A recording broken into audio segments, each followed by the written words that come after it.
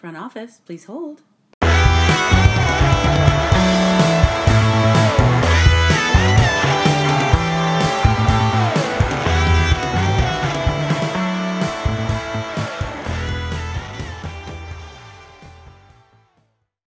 And welcome everybody to the inaugural Front Office podcast episode. Thank you so much for joining us this week. As always, I want everyone to know that you should be supporting local wherever you can. I know that's just a thing that people should understand already, but please go do that. There's lots of people out there that are looking for anything to keep them afloat right now, so please go and support local. Now that we got that shit out of the way, I want to get into the nitty gritty of it and welcome these two fine gentlemen that are on this podcast with me. So first off, I want to introduce my man, Kevin Kelly. Oh, yeah. Oh, crap. We don't know any songs. Oh, God, we don't know any songs. We probably should have practiced this. Oh, God, are we live on the radio? Perfect. And, of course, my other buddy, Jethro Constance. I'm just here so I don't get fined. So, as you guys have probably seen already or heard already, we are woefully unprepared for this first episode. We have so many kids in our lives that take up too much of our time. And realistically, the reason why we're doing this is because, fuck it. Why not? So, if you haven't heard already, there is some cussing in this podcast. So, if you're listening with your children, please, you've been warned. So yeah, gentlemen, let's get on with the first podcast. So this week we are breaking down the national championship game that happened last week and ultimately deciding what makes a national dynasty in college football. Nick Saban. So, but first, before we get into that, I just wanted to, talk about a relevant thing that's going around in the world of sports today. So, not sure if you guys have been keeping up with everything, but have you seen what the Buffalo Bills Mafia has done for Lamar Jackson's charity after the game? I believe so. I saw something something having to do with his charity. Well, I don't really watch sports, so why don't you guys fill me in? So, Lamar Jackson got injured in the fourth quarter of that game. The moment he got injured, the Buffalo Bills fan base started a GoFundMe to raise money for his favorite charity. In 24 hours, they had raised over $125,000. As we stand here today, the number is close to $500,000. Wow. So, you know what? Buffalo, you can say what you want about them. They have been the most snake-bitten franchise in the NFL. But, good for them. They finally got over the hump. They got that win. And, just to show how great that fan base actually is. And remember, this is the group that did the same thing for Andy Dalton's favorite charity when he actually beat the Baltimore Ravens to get Buffalo in the playoffs a couple of years ago. So this fan base in Buffalo is actually something incredible. And, just wanted to, bring that out there. So all those Bills fans that are out there that are donating to causes like that, kudos to you. Your team finally got over that hump. Hopefully they can go in next week and play the Chad Henne-led Kansas City Chiefs. But we'll see how that all plays out. But yeah, so as we go forward here, as all of us are going to have an input in this show, each of us have been assigned a certain topic and a certain segment that we're going to be responsible for. So without further ado, we've got Kevin Kelly with his first installment of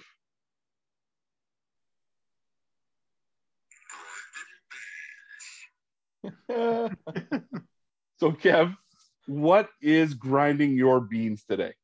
Okay, but first we got to clarify something here. The reason it's called grinding beans has nothing to do with what you're thinking of right now. It's everything to do with my love of coffee. But at the end of the day, what really grinds my beans is the NCAA and their absolute BS attempt at recognizing the financial benefit they get from the players in their league by announcing earlier in the season that they are going to start compensating players in a future date. If there was ever a year for them to compensate their players, it was this year. They needed to move the needle up on this, take a look at what's happening in the world, and don't forget, these are players, especially the big college players that we all kind of know that within 3 years, they're all going to be making, millions of dollars in the pros, or quite a large chunk of them are going to be making millions of dollars in the pros, but they might be coming from backgrounds that have, very little financial means. And if there was ever a time for them to give back some of the profit they make off the backs of these players, it was now, in the height of a once in a generation or even lifetime pandemic. It was now. All the things that they had to deal with to balance school, COVID protocols, and just a lopsided, weird season. And you take a look at that national championship game, you got one competitor has 7 games under their belt and didn't start their season until late October. You got the other competitor who's got 12 games under their belt because they were part of the American South and they started playing back in August. So if there was ever a time for them to move the needle up and start compensating players justly, it was this year. And that's what's really grinding my beans, especially watching that national championship game, knowing how many of the kids that were on the bench that probably could have used, that money to get them through this year, because they got another 2 years before they have a chance to declare for the NFL draft and start making money, right? Those are the players that I thought of the most, aside from the Justin Fields and Trevor Lawrences of the world. When you look at, they're going to be making more money than any of us are ever going to make, certainly off this unprepared podcast. They're going to be making that very shortly. It's those ones in their first year who got a while to go, whose family might have been taking out loans to make it possible for them to go and compete and pursue their dream. Here now, in the midst of a pandemic, absolutely shameful that they didn't move the needle up and compensate players this year. Kev coming out of the gate hot. That's it for me. Good night, everybody. Let's get into, the nitty gritty, talking about, speaking of NCAA, we're going to talk about the national championship game that happened last weekend, or last Monday, I should say. So both of you, I was texting with you throughout the game. I got 2 words for that, for what I saw during that game. That's holy shit. How good is that Alabama program at this current moment in time? You talk about a national powerhouse, and this is at the top level. The best 2 teams in the country, in my mind, actually made the championship. And Ohio State, as good as they were, didn't even look like they were on the same level as Alabama was. And this is a team that, by all intents and purposes, rolled over a national powerhouse in Clemson the week before. So, when you break it down, Alabama has done something special since Nick Saban has arrived on campus. And, when you're looking at, building that national champion, the national contender, that national perennial contender, what types of things are you guys looking at, and what types of things that, you see out there that are happening? What are these programs doing that these other programs aren't? I think when I thought about this question, the thing I thought about the most was they're making millionaires, right? What I mean by that is you're going to attract the best players, the studs around the country to your program if you could tell them, hey, look at how many of our guys got drafted last year. Hey, look at how many of our guys are Pro Bowlers. Hey, look at how many of our guys are making millions of dollars. Because when you're talking to these people, to these kids, I can't say these people, you people, you got to think about the situations, right? Kev, you touched on it when you in your segment. A lot of these kids are, they're not, coming from affluent families. They're coming from situations where, they have parents, and some of them single parents, some of them no parents at all. They're coming from some tough situations, right? So they're looking to secure a future where they can provide for themselves and provide for people around them. Unfortunately, sometimes you look at documentaries and they have to provide for their entourage, but that's a whole different story. However, they want a path to the NFL, right? So if they want a path to the NFL, how do you do that? Okay, Alabama has won, was it 6 now? 6 national championships? 7. Yep.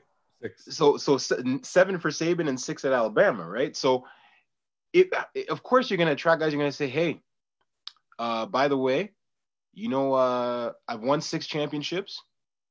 We're a powerhouse. We're top 3 every single year. We're on TV, so you're going to get maximum exposure every single year in prime time. You're going to have recruiters watching you. You're going to have everyone's eyes on you, okay? Some kids, they'll be like, oh, well, I don't want that pressure. I want to stand out in another situation. But they realize as well, if you stick out on an Alabama squad, like you're a millionaire. You know what I mean? And that's, at the end of the day, that's their goal. That's where they want to be. You know what I mean? So if that's the path to making it to the NFL, and it's no disrespect to the other schools, but there's nothing that pops out to you like, oh, this guy played on this. First of all, Nick Saban went to get that kid, which is a big deal in itself, right? Like, this guy's won 6 national championships. He's not just going to get anybody. If you go in on that program, then you're special. You're not walking in as just a Mr. Nobody, right? So already, oh, this kid Devontae Smith, oh, well, he's undersized. They call him the Slim Reaper. Like, who is this kid? He's kind of small, but wait. Nick Saban is vouching for this kid? Oh, okay. Like, we probably have to take a look at him. And then the kid basically beat Ohio State by himself. That was one of the most ridiculous halftime stat lines I've ever seen. Some people don't get that in an entire season. He got it in a half, right? But Jet, let me just kind of interject there. It's all good what you're saying. You've got the prestige of the coach, the prestige of the program. You can flash these trophies and rings and television exposure. What if a school doesn't have that, right? What if a school doesn't have any of those things? What can these coaches go out and do? I mean, I'm looking at when Alabama was obviously rolling before Nick Saban got there. They weren't even on the map. They had their time when Bear Bryant was running things in the 50s, 60s, and 70s. They had a couple of decent runs. One in the 80s, one in the 90s. But ultimately, you look at Alabama; they weren't even a top 25 program until Nick Saban got there. You look at some of these other programs that have popped up out of nowhere. I mean, Central Florida. How did Central Florida become what they are today, given what they have and given what they had? There has to be something that these guys are doing that other guys aren't willing to do. So blackmail. Okay, I think I'll point out some of the aspects that make a dynasty that are similar to Jet. It's easy to look at Alabama and find examples of how they are a dynasty or what they're doing. Okay, and to point out the easy ones. So Jet talked about how many people are going to send to the pros. Absolutely, but think from the mind of a kid who's in high school, who's a 5-star recruit or even a 3-star recruit, but has interest from Alabama or any other big school, right? Ohio State, Michigan, USC, any of the Power 5 schools that you can think of that have an interest in a player means all of them likely have that interest, right? Clemson, Georgia, all of these schools, if they show interest in a player, then that kid can probably go to any of the other big name schools in the NCAA. So what's going to set those schools apart? Well, they'll give you a tour of campus. They'll show you this awesome field house. They'll show you the players' lounge. They'll show you the never-ending 24/7 food. They all have it.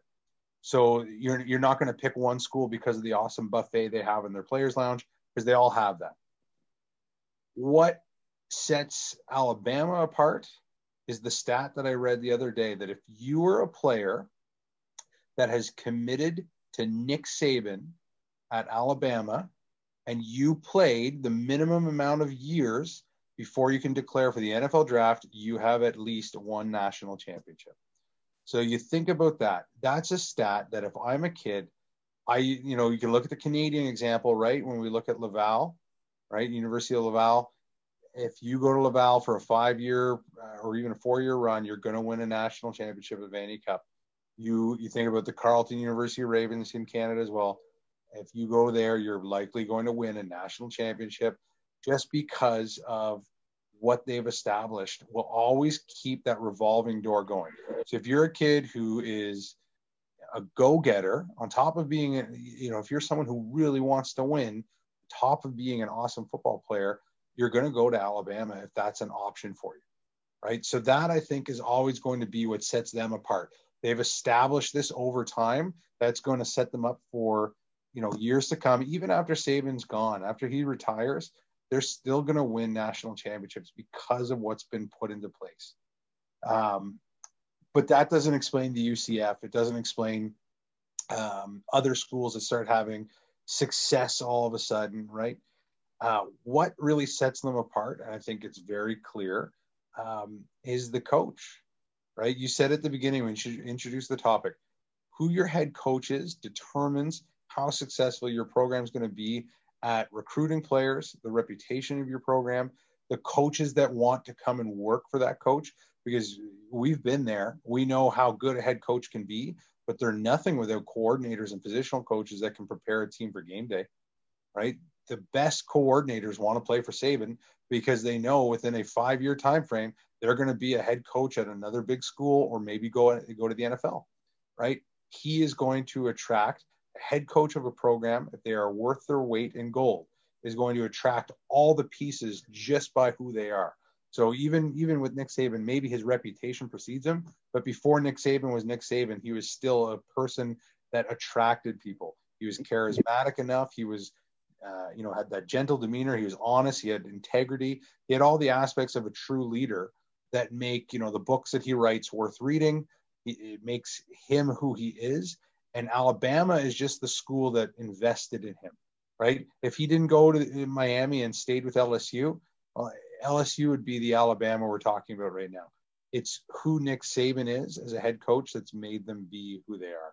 And you look at the programs that you talk about that turn it around or start to build, there are programs that bring in the right head coach who fits all those categories. Yeah. Honestly, Kevin, I think you hit the nail on the head there. Talking to Dwayne, our special guest this week, obviously he played a really good program at Virginia Tech, but back then they weren't the Virginia Tech that they are now. Frank Beamer got the head coaching job in 1987. And the things that Dwayne touches on, Kevin, you said it again, his integrity. He was a straight shooter. He didn't feel like he was being sold something when he was getting recruited. He pitched a vision for what he had for the program. He wasn't going out there promising national championships. He wasn't going out there promising this. He was telling him what he wanted for his program. And ultimately, a college head coach is the CEO of a company. He has to mold that group in his image if he wants it to be successful. And all those things come into play. So, even looking back at one of the most, microwave dynasties in college football, the Miami Hurricanes, you look at the way that Howard Schnellenberger did it back in the 80s. Fortune favors the bold, as the old saying goes. And, he was willing to do stuff that was unconventional at the time. He was going into the inner city and recruiting kids that, people were afraid to go in and get. He was going and setting off boundaries of like, we're going to get every top kid from this area. They called it the state of Miami. They drew a line from Fort Lauderdale all the way across to the other side of the state and all the way down. And they didn't lose one single kid, or their mission was to not lose one single kid from that area. And that's huge. You look at all these dynasty programs, they own their backyard. They recruit well in their backyard because, one, that's how the lifeblood of a program exists. You could strike out on 95% of kids that are coming in from out of town, but if you own your backyard and it's rich with football, you're going to compete. You look at how Texas does it every year. They're not the best team every year, but in a down recruiting year, you can still have a very competitive team by getting, 10 or 12 kids from Texas. It's a very rich state. And all of these things combined, like, this is how programs compete. You have to take chances. You have to do things that are unconventional. And, realistically, the old school way of doing it doesn't compete anymore. Guys like Nick Saban, he's been around forever, but he evolves with the game, right? He comes from the Bill Belichick coaching tree. And why do you think that guy has had so much success in the pros? They know how to bring these young coordinators around, these young positional coaches around to help them evolve their own game. They're always learning. They're understanding the demographics of a society. They understand how to go out and really make that honest pitch to a kid and say, I'm going to tell you the truth here because I can prove it. I've got the stats, right? But Kyle, you said it best. You used the name Schnellenberger. Where's he coming? Schnellenberger, Rudeberger, Rossefire. You think about where he came from. He was coaching at Alabama, and he learned under Bear Bryant. And who did he recruit to Alabama? That probably is the most famous recruit that he's ever been a part of. It's Joe Namath. Yeah, right. Schnellenberger brought Joe Namath to Bear Bryant, and the story of it is pretty awesome too, right? Namath was kind of a write-off, and then he brings him down and goes, "Hey, Bryant wants to meet you." Brings him down to camp, and they form a rapport. And there's the superstardom. Those are just the pieces that you don't really hear about, right? Like Alabama is going to be that dynasty. They're an awesome team. We love them. There's a history there. The Crimson Tide, Roll Tide, blah blah blah. And nothing to do with that. There's lots of schools with rich history. Yeah. There's lots of schools with never-ending funds. But at the end of the day, you get the right person in that position, and players want to come and play for them. And the good players that want to win are going to go to Alabama and Nick Saban. Yeah.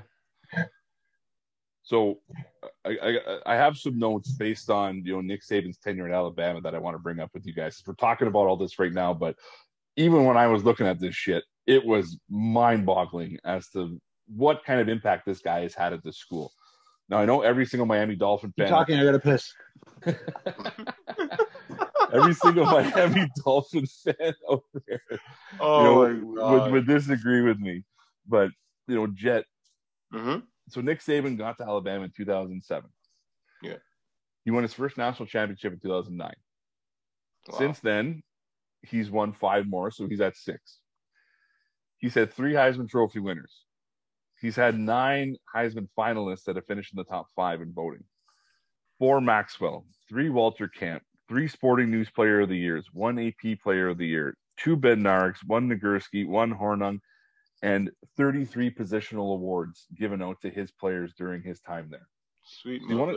So you want to talk about bringing in the right players? That's one thing, but obviously he's investing in his coaching staff too that are getting these guys to that level.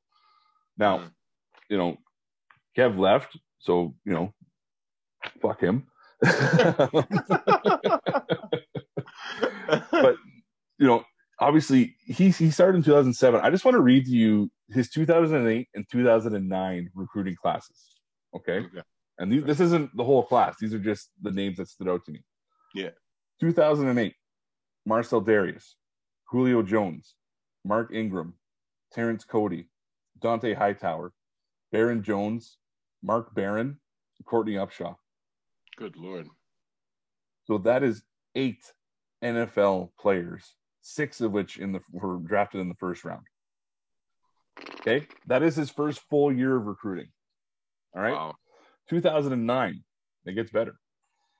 Eddie Lacy, Drake Kirkpatrick, James Carpenter, Nico Johnson, Quentin Dial, Trent Richardson, Chance Warmack, AJ McCarron, DJ Fluker. Wow. That is 9 NFL players in that draft class. Another 6 of which were in the first round, 2 of which in the second round, and AJ McCarron obviously doing a pretty good job as the head man quarterback there. But you think about that. That's 17 guys in the span of 2 years that he went out and recruited that ended up being NFL draft picks. I missed all that. What'd I miss? Most of it, you go. He said what I missed. I was going to say probably the toilet. Yeah. I did. It hit the wall. I came in. I was rushing, so I came in from the side. And when you hit something on a side angle, the bowl gets shorter, right? It's elongated. Are you talking about number 1 or number 2? Just number 1. If that was a number 2, I'd still come on, man. Say that would be impressive timing if it was number 2, right? I cannot. That would have broke my record for sure. There's no way. But anyways, Cole's notes, and then I'll put it over to Jet. But so basically, Kev, in his second and third recruiting classes, Nick Saban recruited 17 NFL draft picks, 10 of which were in the first round. Ended up being first round. So, Incredible. Jet, that list of names that I just rhymed off. Yeah. How does that sound to you? Sounds ridiculous. That sounds ridiculous. Like, that's the word that comes to mind is unfair. You know what I mean? It's like that's like being Thanos and getting a bunch of Infinity Stones with little to no resistance. Yeah. And you think about it, he won his first national championship in 2009. So most of these guys that were on this program that were helping him win his national championship were sophomores and freshmen. So we talk about not having the prestige that he does now. He goes out and gets these guys based on everything that we just said. So that is the Nick Saban effect in a nutshell. All those award winners, all of those championships, all of those first round, second round NFL draft picks. It really does emphasize the point that in order to build a dynasty, you need to have, one, the right guy in charge, and two, you need to be able to take chances where maybe the school was kind of missing that vision. Nick Saban went to Alabama with a vision of what he wanted to become, and the school never had that until he got there. So moving on to the national runner-up, the Ohio State Buckeyes. Again, fantastic season. They were actually a very exciting team to watch. Speed all over the field. But you look at where they've kind of been. Ohio State's been on the map as a very, good program, top 10, top 25, probably for the last 40 to 50 years. They're always in the conversation. But really, I want to focus on where things started back in 2001. Because that's really when Ohio State got away from, the old style football, and they kind of renewed the way that they were doing things. So, again, I'll just kind of go note by note here. But since 2001, they've had 4 head coaches. Okay. Kevin's favorite, Jim Tressel. Sweater vest himself. The sweater vest himself was hired from, any of you guys know? Youngstown State, Division I AA. Wow. So at the time, Ohio State fans were probably flipping their shit because they just hired a guy who's not, one of these NFL cast-offs or a top, coordinator at another, top 10, top 12 school. But they took a chance on this guy because he had built something pretty special in Division I AA with Youngstown State. So he comes there. They go 7-5 in 2001. What happened the next year, Kev? They win the national championship in overtime against the Miami Hurricanes. It was for sure pass interference. Everyone remembers it. Everyone knows it. Everyone agrees it was pass interference. I saw it. The flag came down on time. I know it did. It's fabulous, fantastic. So, notwithstanding, that Miami Hurricanes team is probably regarded as the best team in collaboration of players of all time. Yep. The following 2 drafts, I think they put out 11 first rounders in those 2 drafts alone. They broke the record in 2004. That team was so talented and stacked with, NFL players. Yeah. But Ohio State went 14-0 with a freshman running back and a largely freshman defense and won the national championship. Since that point, Kev, do you want to take a guess as to how many conference championships Ohio State's won since 2001? All of them.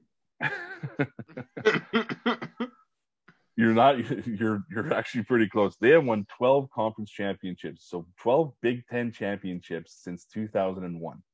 All right.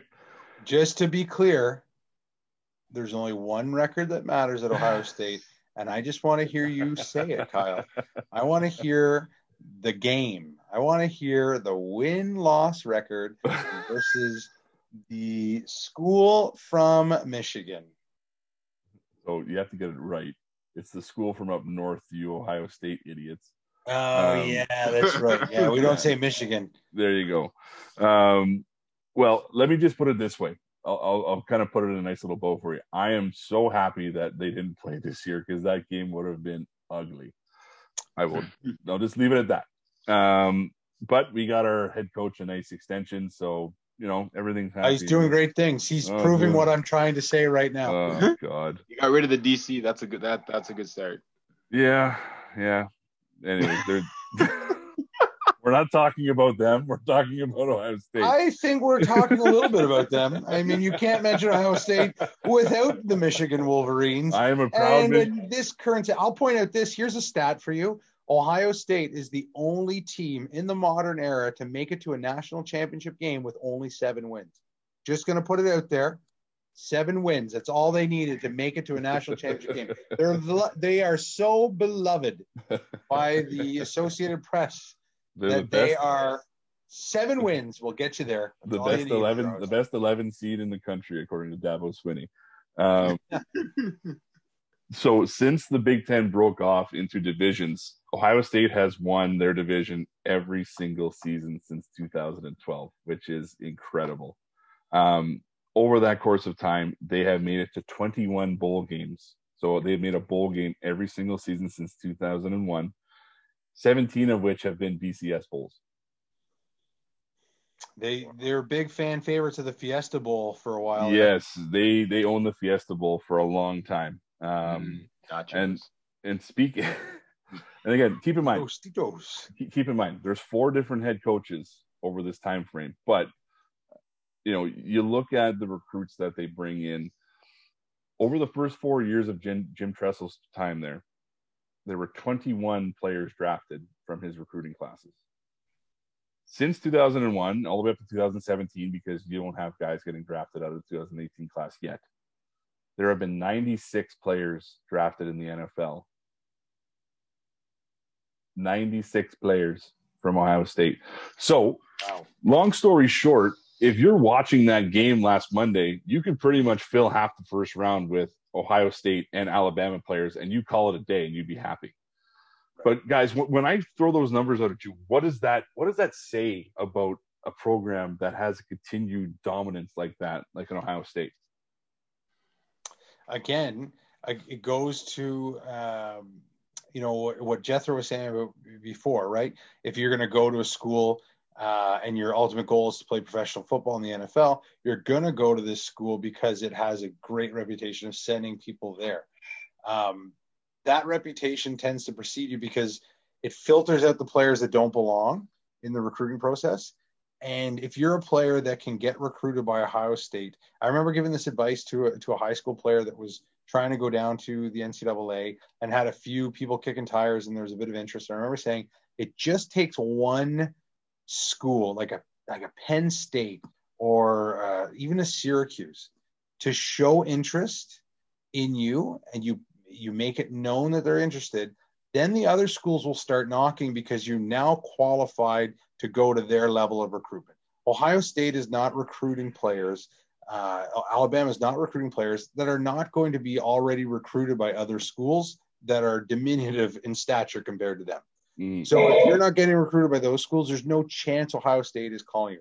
So they are always going to have a pool of recruits that are the best top talents in the entire country already. So they're never going to recruit duds. And even the duds they get could transfer out and start at a smaller school. And I'm probably over generalizing right now, but I'm pretty close to being right on this, I think. Big schools are always going to have a pool of players to recruit from that is, the upper echelon of available recruits. And then really going on a limb there, Kev. Yeah, I'm just saying, the Super Bowl champions have the best odds of winning again before any games have been played for the next season. We know this. But once you recognize that fact, then it's such a small game of trying to differentiate yourself as these big programs against the other programs. Ohio State is not recruiting players and competing with Indiana really to get them. They're not competing with Iowa to get them unless that player is such a highly competitive player that they don't want to ride the bench for 1 year or 2 years because the depth on Ohio State is so deep, right? They're not going to have to fight for that player over that school. Who they do have to fight for, and you look at, the Army All-American games when the kids are on the sidelines making their choice and they got the hats in front of them. It's the same hats. The same damn hats every year. Here's a Miami hat just because it's Miami. And I think my dad or grandfather really liked them back in the 80s. So there's the Miami hat. Then there's the Ohio State hat. There's a Georgia hat. There's an Alabama hat and a Clemson hat. It's the same hats. And then depending on where the player is from, the local school, just for shits and giggles. That is always going to be the case. So they all have to find a way to differentiate. And again, it comes back to that head coaching thing. Yeah. People say what they want about Tressel. I cannot believe that the scandal that saw him getting fired is any grounds for firing a coach. You can't get tattoos, Kevin. That is unethical. You're going to sell some of your player kit from the 2003 Fiesta Bowl to get a tattoo. Fire the head coach. That is the behavior we don't stand for in the NCAA. Any other type of behavior, totally fine. Do not take money or free tattoos or jobs. You're not allowed any of those three things. Anything that gives you any kind of freebie in life, aside from the scholarship and the buffet that we give you, that's it. That's all you're allowed. And if you get caught, we're going to fire the head coach. Meanwhile, they bring in Urban Meyer, who had the mafia running out of Florida for a while. Like, let's be upfront and honest here. The mafia Jim and Tressel's, a preacher. The mafia and a preacher. That's true. And a preacher. That's all they had. But if you think about Jim Tressel, it's because he had the Mr. Rogers sweater vest. It made him too nice of a guy. It made him the fall guy. Urban Meyer, he had to really do something to get fired. That's the difference between Tressel. But we can say what we want about Tressel. At the end of the day, because of who he was, the recruiting he started, it established that modern era Ohio State dominance. And it's not even that dominant. I think their bowl loss record speaks volumes for how, competitive they are, but not as competitive compared to the other programs, right? But that's the expectation that they've set for themselves, though, where just making it to a BCS bowl isn't enough for them. But you're 100% right. Urban Meyer probably walked into the athletic director's office every day, smoked a blunt right in front of him and said, "What are you going to do about it?" Easily. That's why he's going pro now. He's kind of like the Monopoly guy, where he comes. Oh, and he's going to be in Florida again. Yeah. Oh no. Trevor Lawrence is going to be in the news. Trevor Lawrence is going to cut his hair. I'll tell you that. Oh no. Haircut, shave your sideburns. You're gonna cut your hair. I'll tell you what. That means too, hippie boy. So Kev, the whole time that you were talking about the whole you zoned out process, all I kept thinking was, it's like that hot girl who says yes to go on a date with that one guy, and he looks like a mongoloid, and then all the other girls are like, wait a minute. Why is she going on a date with him? I am now interested. Money. Yes. And then that makes them attractive to everybody else. Exactly. I get that. That makes sense. And the girl who he originally paid $1,000 to go on that date with him, so the other girls will like him, she's laughing all the way to the bank for her ugly guy date service that she's got going on. I'm telling you, this is where the money's at, fellas. That makes prostitution. NCAA coaching. It's dating ugly people for money, so that other people that are good looking will date those ugly people. If anybody can take anything away from this show, it's that the NCAA is like dating ugly people for money. They're the exact same thing. The NCAA is an OnlyFans page. It's Tinder for ugly people. The NCAA serves as an escort service for, as Jethro put it, a mongoloid customer base. Okay. What does that even mean? Well, while we're on the topic of mongoloids, Kev, tell us how you feel about your picture on our logo. Holy good fuck! Why did someone? I hope. Okay, now Jethro, I got to be careful here because I understand it's a family member of yours who made this drawing. But I've been to like family birthdays at your house, so like a family member who you refer to as family or nephew could really just be like the neighbor 3 doors down's brother's cousin's girlfriend. It's 2021. That's people racist. That are family. Who is it? It's 2021. That's racist.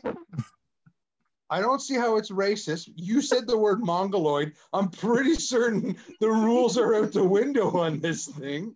But let's be upfront and honest here. No, it's my nephew. Who was the person who drew it? It's my nephew. Okay, so he's Shout your out to nephew. Molly Swade. Shout out to Molly Swade. Waves, yeah. Okay, so I don't want to be rude here, but I think of everyone in this But I'm stupid gonna. Looney Tunes logo that this guy, nephew or nephew that has created for us, I look like a fucking idiot, and I'm so angry by it. Now, one, I've lost weight over the last year, and somehow that was not covered in this caricature. My wife Lindsay has already come out and said it would have been nice if maybe they shaved it like 25 pounds off of the cartoon creation, but that's nothing. My picture is so nothing compared to what I'm looking at when I see this. One, I'm going to point this out. It looks like me, Jethro, and Fred Van Vliet from 2 years ago are now in a podcast. I'm going to say shout out to Eric Shabanian for that chirp. But then I'm also going to point out how Jethro's beard really is. Jethro, your beard looks like a commercial for Just for Men hair dye, but like the Afro Sheen product where it's so dark and black and thick that it reflects the light like 1,000 diamonds. That's how your beard looks in this picture. But in actuality, it's wispy. Your beard is so wispy. It makes like a homeless veteran that lives in downtown Ottawa that used to take our empties. I believe we called him the Sarge. It makes his beard look full. Okay. And I don't know that's an inside joke. And for people listening, I just want to get out here and say, one, I'm very happy that your nephew was contracted. I hope there was no money involved in any way. Not to take away from his illustrating abilities. I'm just saying that I hate my picture in it. And I think that Kyle also may look, and this is Peter Hogarth, our good friend Peter Hogarth coming out and saying this, Kyle may look like a DJ Khaled version of himself in the same light. Like maybe he has his own urban area barber shop where he services clientele from all races of the world because he's that gifted and skilled. And then Jethro probably gets his beard done there, but Kyle's such a nice guy, he doesn't have the heart to tell him and still charges him $85 to trim it. I'm just going to throw it out there. That's what that logo looks like to me. Oh, my God. Also, I look like Kevin James, and I hate it.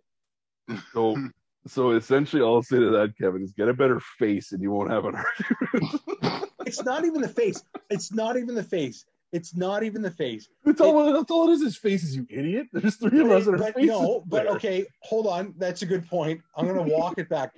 I'm more focused on the hairline. I know I'm bald, but in the character world where Kyle has like that sweet, sick beard going, and even Jethro has his wispy piece of shit beard looking like a real beard, why do I got to not be a little thinner? And why can't I have more hair on my head?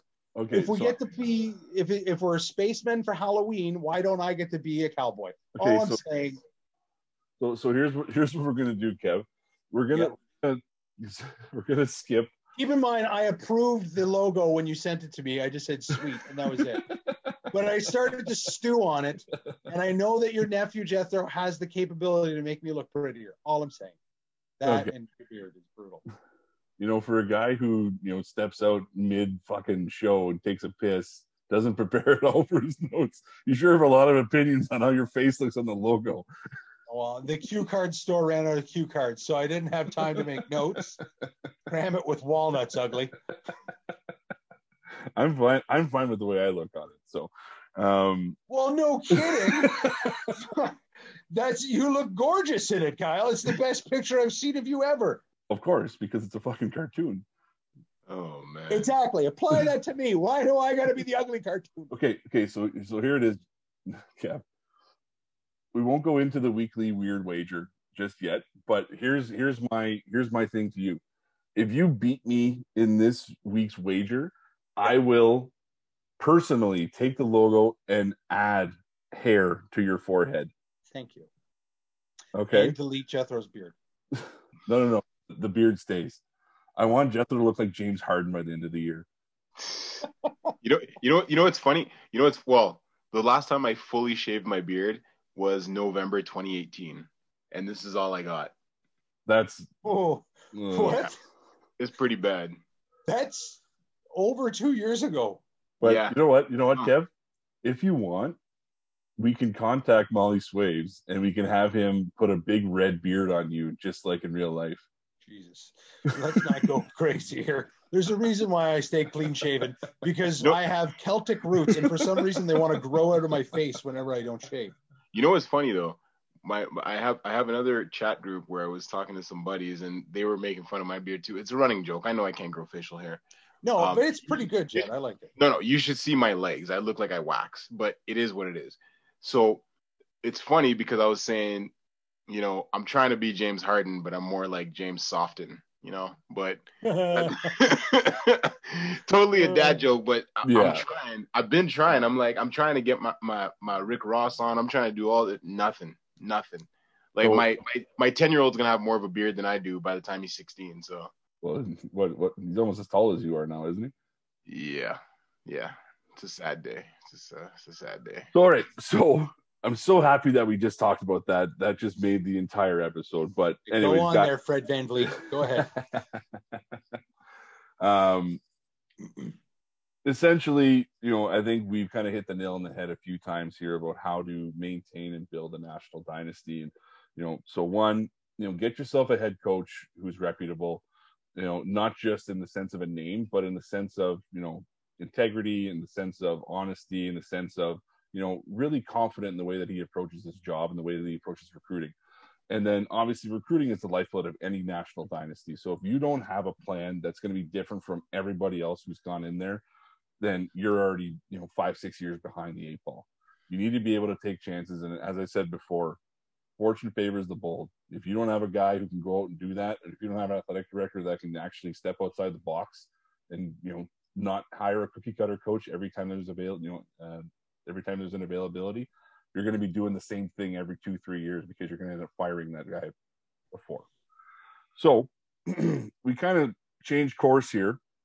You know, one thing that not a lot of people really understand is, you know, how injuries can be prevented and how to rehab injuries properly. You're seeing guys get hurt all the time and they're out, you know, a guy with turf toe is out for, you know, 4, 5, 6 weeks. People are like, well, it's just a toe. How does that happen? Or why does a concussion take 2 weeks to come back from? You know, these are the types of questions that, you know, people don't really dive into because they don't have the expertise. However, we happen to have someone who is an expert at this. So for our next segment, I'm going to call the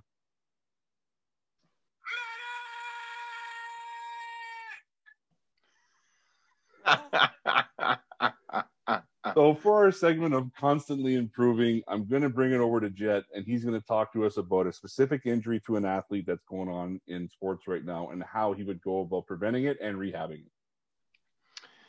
Alrighty. So when you initially asked me to do this segment, I initially was going to talk about Drew Brees and his SpongeBob SquarePants arms, but I left it alone. He lost me some money, so I'm gonna just leave him alone. So the man has no ribs intact, right? So he's SpongeBob SquarePants. That's what I'm saying. So the injury that most people are going to be talking about right now is Patrick Mahomes. Okay, so the big thing with Patrick Mahomes right now is prior to getting that shot that made him look like a newborn deer, he injured his toe, or it may have been injured before. Who knows? He was kind of walking around gingerly. We're not sure.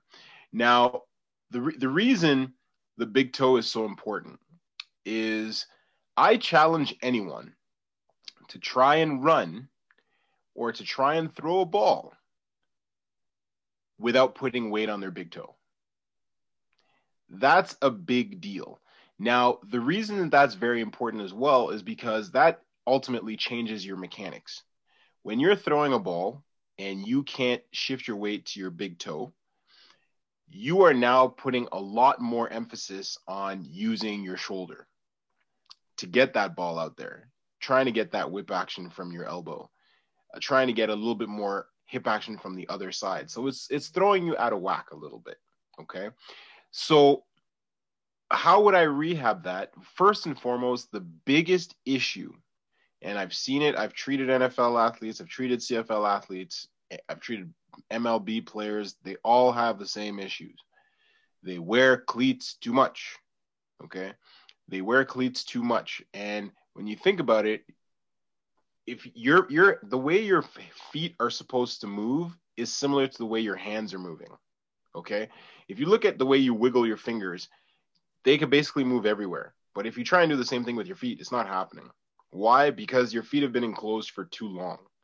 Whether, from a very young age wearing shoes, then going to running shoes, and then especially guys like, Patrick Mahomes have been playing baseball and football since they were kids, right? So over time, yes, if you're a freakish athlete, you can overcome those things. But eventually you'll get to a point where, oh my God, you know what? I tried to stop on a dime. My big toe doesn't bend that way. So things that don't bend, they break or they strain or they tear. Like that's just the way it goes, right? So in terms of rehabbing, the first thing that I would have Patrick Mahomes do is I would have him basically walk around barefoot everywhere. Let his feet breathe. And then some people would say, well, that's not, that's a little bit counterintuitive, because what happens when he's in his cleat because he doesn't play barefoot? Well, the healthier your foot is, then you put it in the cleat, then all you're doing is wearing it for that time. On top of that, you're going to have more feedback, right? So I'm very interested to see what's going to happen in the AFC Championship. First and foremost, to see if he clears the concussion protocol. I think whether he's scrambled eggs or not, he's going to play, because we've already said that money talks. Star players seem to pass the concussion protocol a little faster than, hey, do you remember a few years ago when Russell Wilson got his head knocked off and then he went to the tent literally for 3 seconds and he's like, I'm good. I saw Le'Veon Bell get knocked unconscious at the end of a game, and he was back practicing 3 days later. Yeah. Makes no sense. And don't forget, this is the poster child for the league, who just got a $50 million a year contract, who is part owner of the KC Royals. If he doesn't play, like, literally it's because he doesn't know what his own name is. Chad Henne for the win. Anything is possible. So, like I said, first and foremost, the biggest thing I would do is really work on having him walk around barefoot, right? And the other thing is preparing his foot, right? Working the mobility of the big toe, because you're going to need to run. You're going to need to change direction. If your body is not accustomed to doing, like we see, Dak and his little hip move and his hip dance and all that stuff. But if you're not preparing things like feet, and then you try and change direction all of a sudden, it's like your body goes, what are you asking me to do right now? And you're putting it in a position to fail, right? So the thing that's going to make this interesting as well is not just his mechanics when he's running, when he's throwing, but now when he has to move around in the pocket, when he has to run, because last I checked, Buffalo, they have some fast D linemen, right? They have some aggressive D linemen that are going to force him to move, and they won't be able to move the pocket as much, right? So I think moving forward, what he needs to do is he needs to really work the mobility of his toe and really get that range and that strength of the toe, to maximize as much as possible. And he's just going to have to gut it out, because toes do not rehab in a week. I promise you, because the thing people have to realize as well is that joints and ligaments have a terrible blood supply. Terrible blood supply. Terrible, crazy knucklehead. Terrible blood supply, Kenneth. Terrible. So, the blood is what carries the nutrients that are going to heal any injured tissue, right? So if they don't have a very good blood supply, his toe, don't be shocked if you hear, whether they win the game, whether they win the Super Bowl, whether you hear all this stuff, don't be shocked if you hear that he has toe surgery in the offseason. Don't be shocked, right? So that's the thing. He's only 25, right? So, and they have so much invested in him. So, hopefully he gets the proper rehab, because a lot of times people ask, what's the difference between a physiotherapist and an athletic therapist? And in simple terms, what I tell people is, I'm trying to think of you in terms of longevity, whereas an athletic therapist is, hey, you need to get back on Sunday, and you got hurt last Sunday, or you got hurt on, last Monday nighter, but we need you in there on Sunday. So it's more like I'm going to put tape on a leaky pipe and just hope it doesn't burst until I could buy a brand new pipe later on. So let's see what happens. And I'd also work a lot of what's called proprioception. So really just getting feedback from the foot with, single leg balance, uneven surfaces, changing direction, et cetera, et cetera. So let's see what happens. Anyway, I'm sure we'll talk about it, but my wallet hopes that Mahomes doesn't play, but let's see what happens. Honestly, that's such a unique perspective on things that I think that the normal fan wouldn't really have access to normally. So hopefully people who are listening to this really understand the complexity of any injury that comes through, and realistically what a proper timeline would be for someone to recover from that. But Jet, I gotta say, I love the segment, but you're really putting a damper on my new business, which was hand shoes. And I gotta say, you dash. I'd like to buy these hand shoes from you, Kyle. I've purchased products like this in the past. I heard that having things confined is good for your hands. Depends on who you are. What I took from Jethro's presentation about Jonathan Mahomes' injury, is Jonathan? No, sorry, Patrick Mannheim's. I feel that blood and the tissues surrounding your ligaments, it travels fast, and there's a lot of blood flowing to those ligaments. So he'll be ready for game day, based on what Jethro has told us. That's the biggest takeaway here, is he'll be ready to go. Please do not engage in any medical conversations with Kevin in the future, either near or far. I think his toe will fix itself. The other thing I'll add really, really quickly, Kyle, is the thing that people need to realize as well is whenever someone has an injury, a lot of times I'm not always worried as a rehab facilitator, I guess you could say. I'm not worried most of the time about the injury itself. I'm worried about the compensatory injuries. Yeah. For example, if someone tears an Achilles, I may, when they come back the following year, I don't always worry about the Achilles. I worry about the other stuff, like, oh, he's going to pull a hammy because now his posterior chain is tight. He's going to tear a groin, or, something like that. You know what I mean? So that's why I was saying with Mahomes, now he's going to have to change his mechanics, whether he's running or he's throwing. Now you have to be cognizant that he may injure something else in the process. Yeah. No, again, I think everything you're saying is so crucial for people who are listening to this to understand that being a professional athlete doesn't necessarily mean that you make millions of dollars and everything's glamorous. Like, these guys and these girls are putting themselves on the line. They're breaking bones you never even heard of. They're spraining ligaments you never even heard of, and they have to be able to take care of their bodies, and that's why people like Jethro are in the world, and we're lucky enough to have access to them. So, moving on from that, we're gonna go on to another segment. This is kind of a fun one that we're gonna do every week, and it's called Jesus our weird. Christ, how many segments does this guy have? Yeah, I'm not muted. Okay, I'll show you a segment. So anyways, this one's called our Weird Weekly Wager. And essentially what's going to happen here is one of us is going to challenge another one every week to a wager. Whoever loses said wager has to perform something fun, stupid on the following show. I volunteer as tribute.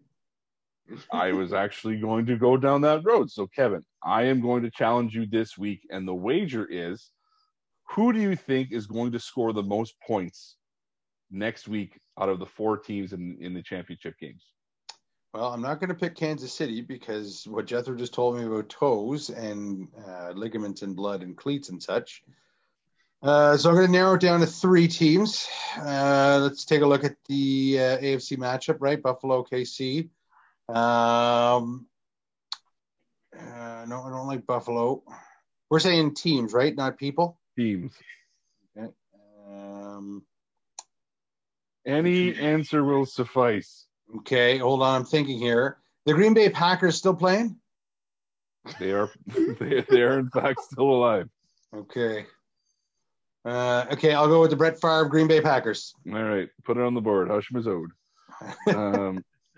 All right, so I am actually going to go against traditional thinking. I'm going to go with the Kansas City Chiefs due to the fact that I do believe Mahomes will be back on the field. And Tyreek Hill and Travis Kelce have proven that no one can really cover them. And ultimately, Buffalo's defense, although fast, they have shown a propensity to give up a lot of yards on the ground, which is what Kansas City did earlier this season. So I think that the game goes very much the same way it did the first time around, and Kansas City ultimately puts up a bunch of points. So I'm going to go with the Kansas City Chiefs. So, despite a medical doctor in this podcast saying that Patrick Mahomes is going to not have a good toe. Disclaimer.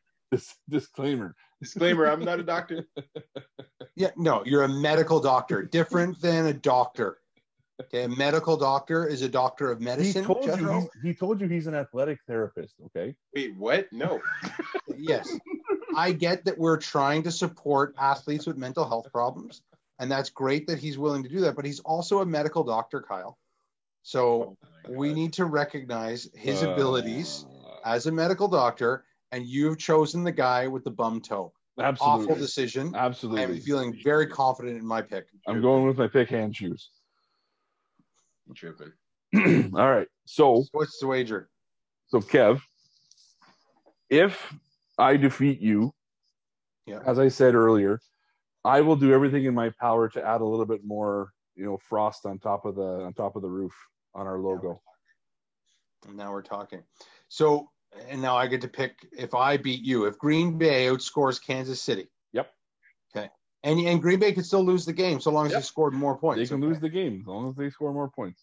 Okay, so I'm going to go with this, Kyle. Originally, when we were talking before the show began, you had mentioned something about a Scottish accent for my segment. That's all fun and games, but I'm not that nice of a person. I'm going to go out on a limb and say that you are going to speak in a British accent and like the Bridgerton accent. If you guys have gotten into that show lately, it's on Netflix. It's all the rave. Is it prim and proper? Episode 5. Episode 5 turns into softcore pornography, and I might even say it's no longer soft. It's core. It's not even softcore. It's core pornography.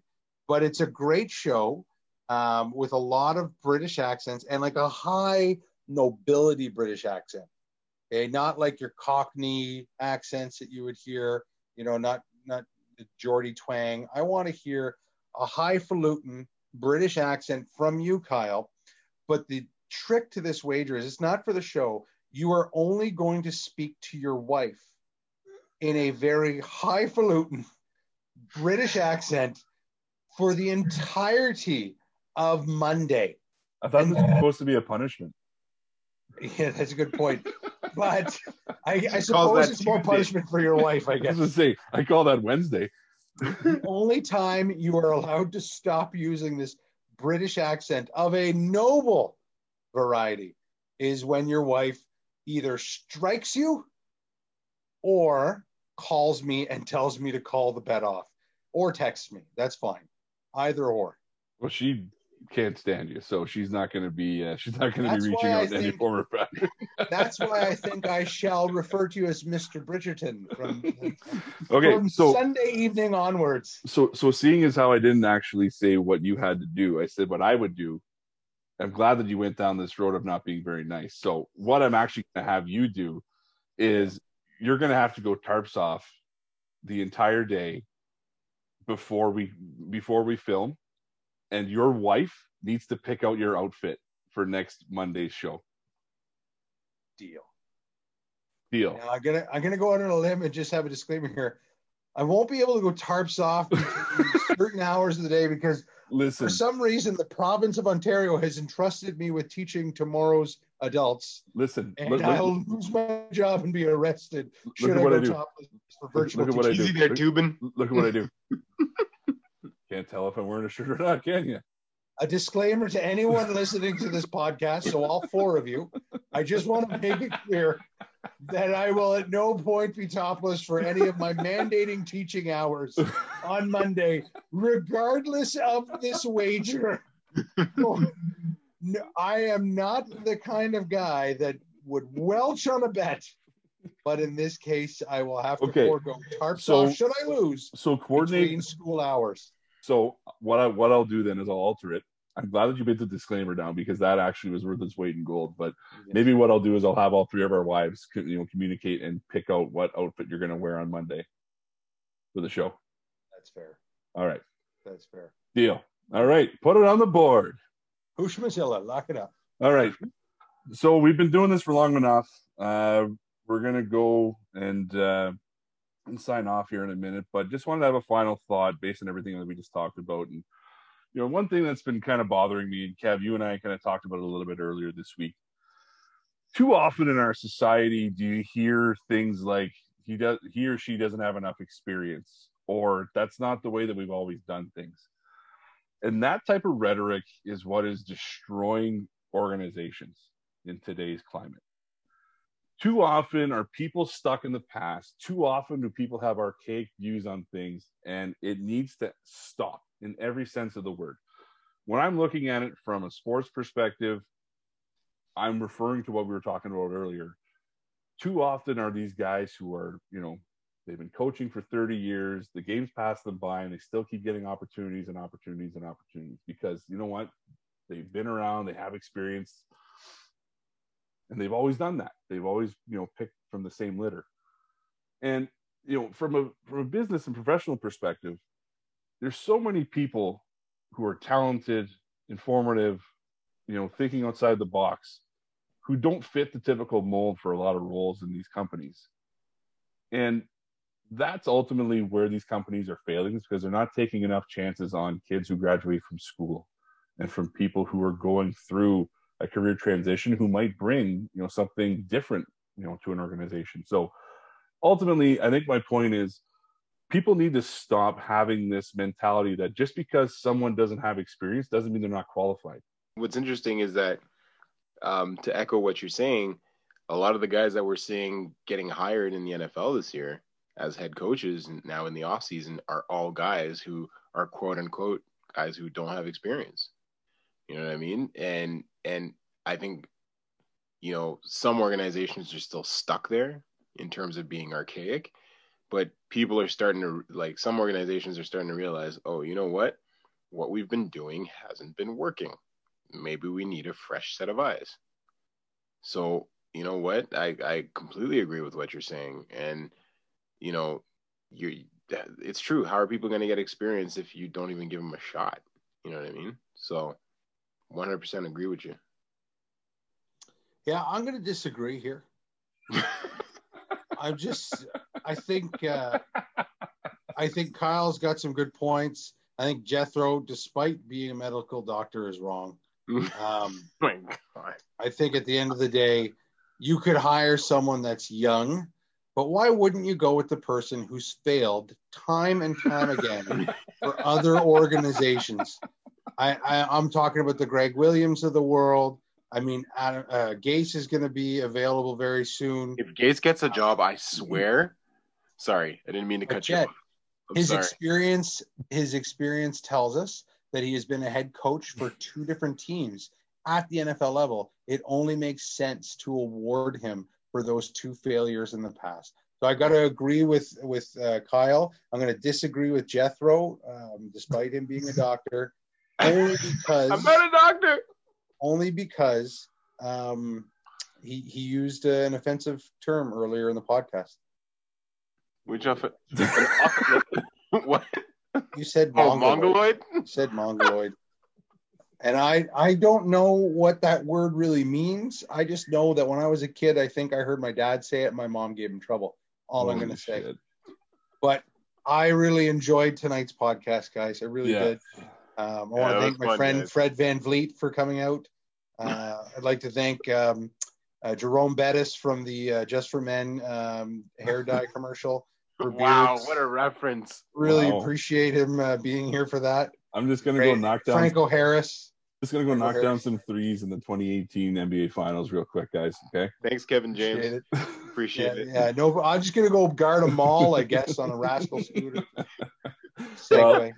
Honestly, guys, I think it was a lot of fun. Started out a little rocky, but I think we got our feet, our footing down. And honestly, I think that made a lot of good points tonight. And I think the last thing we'll leave it out before we say goodnight is Adam Gase should be nowhere near a football field ever again.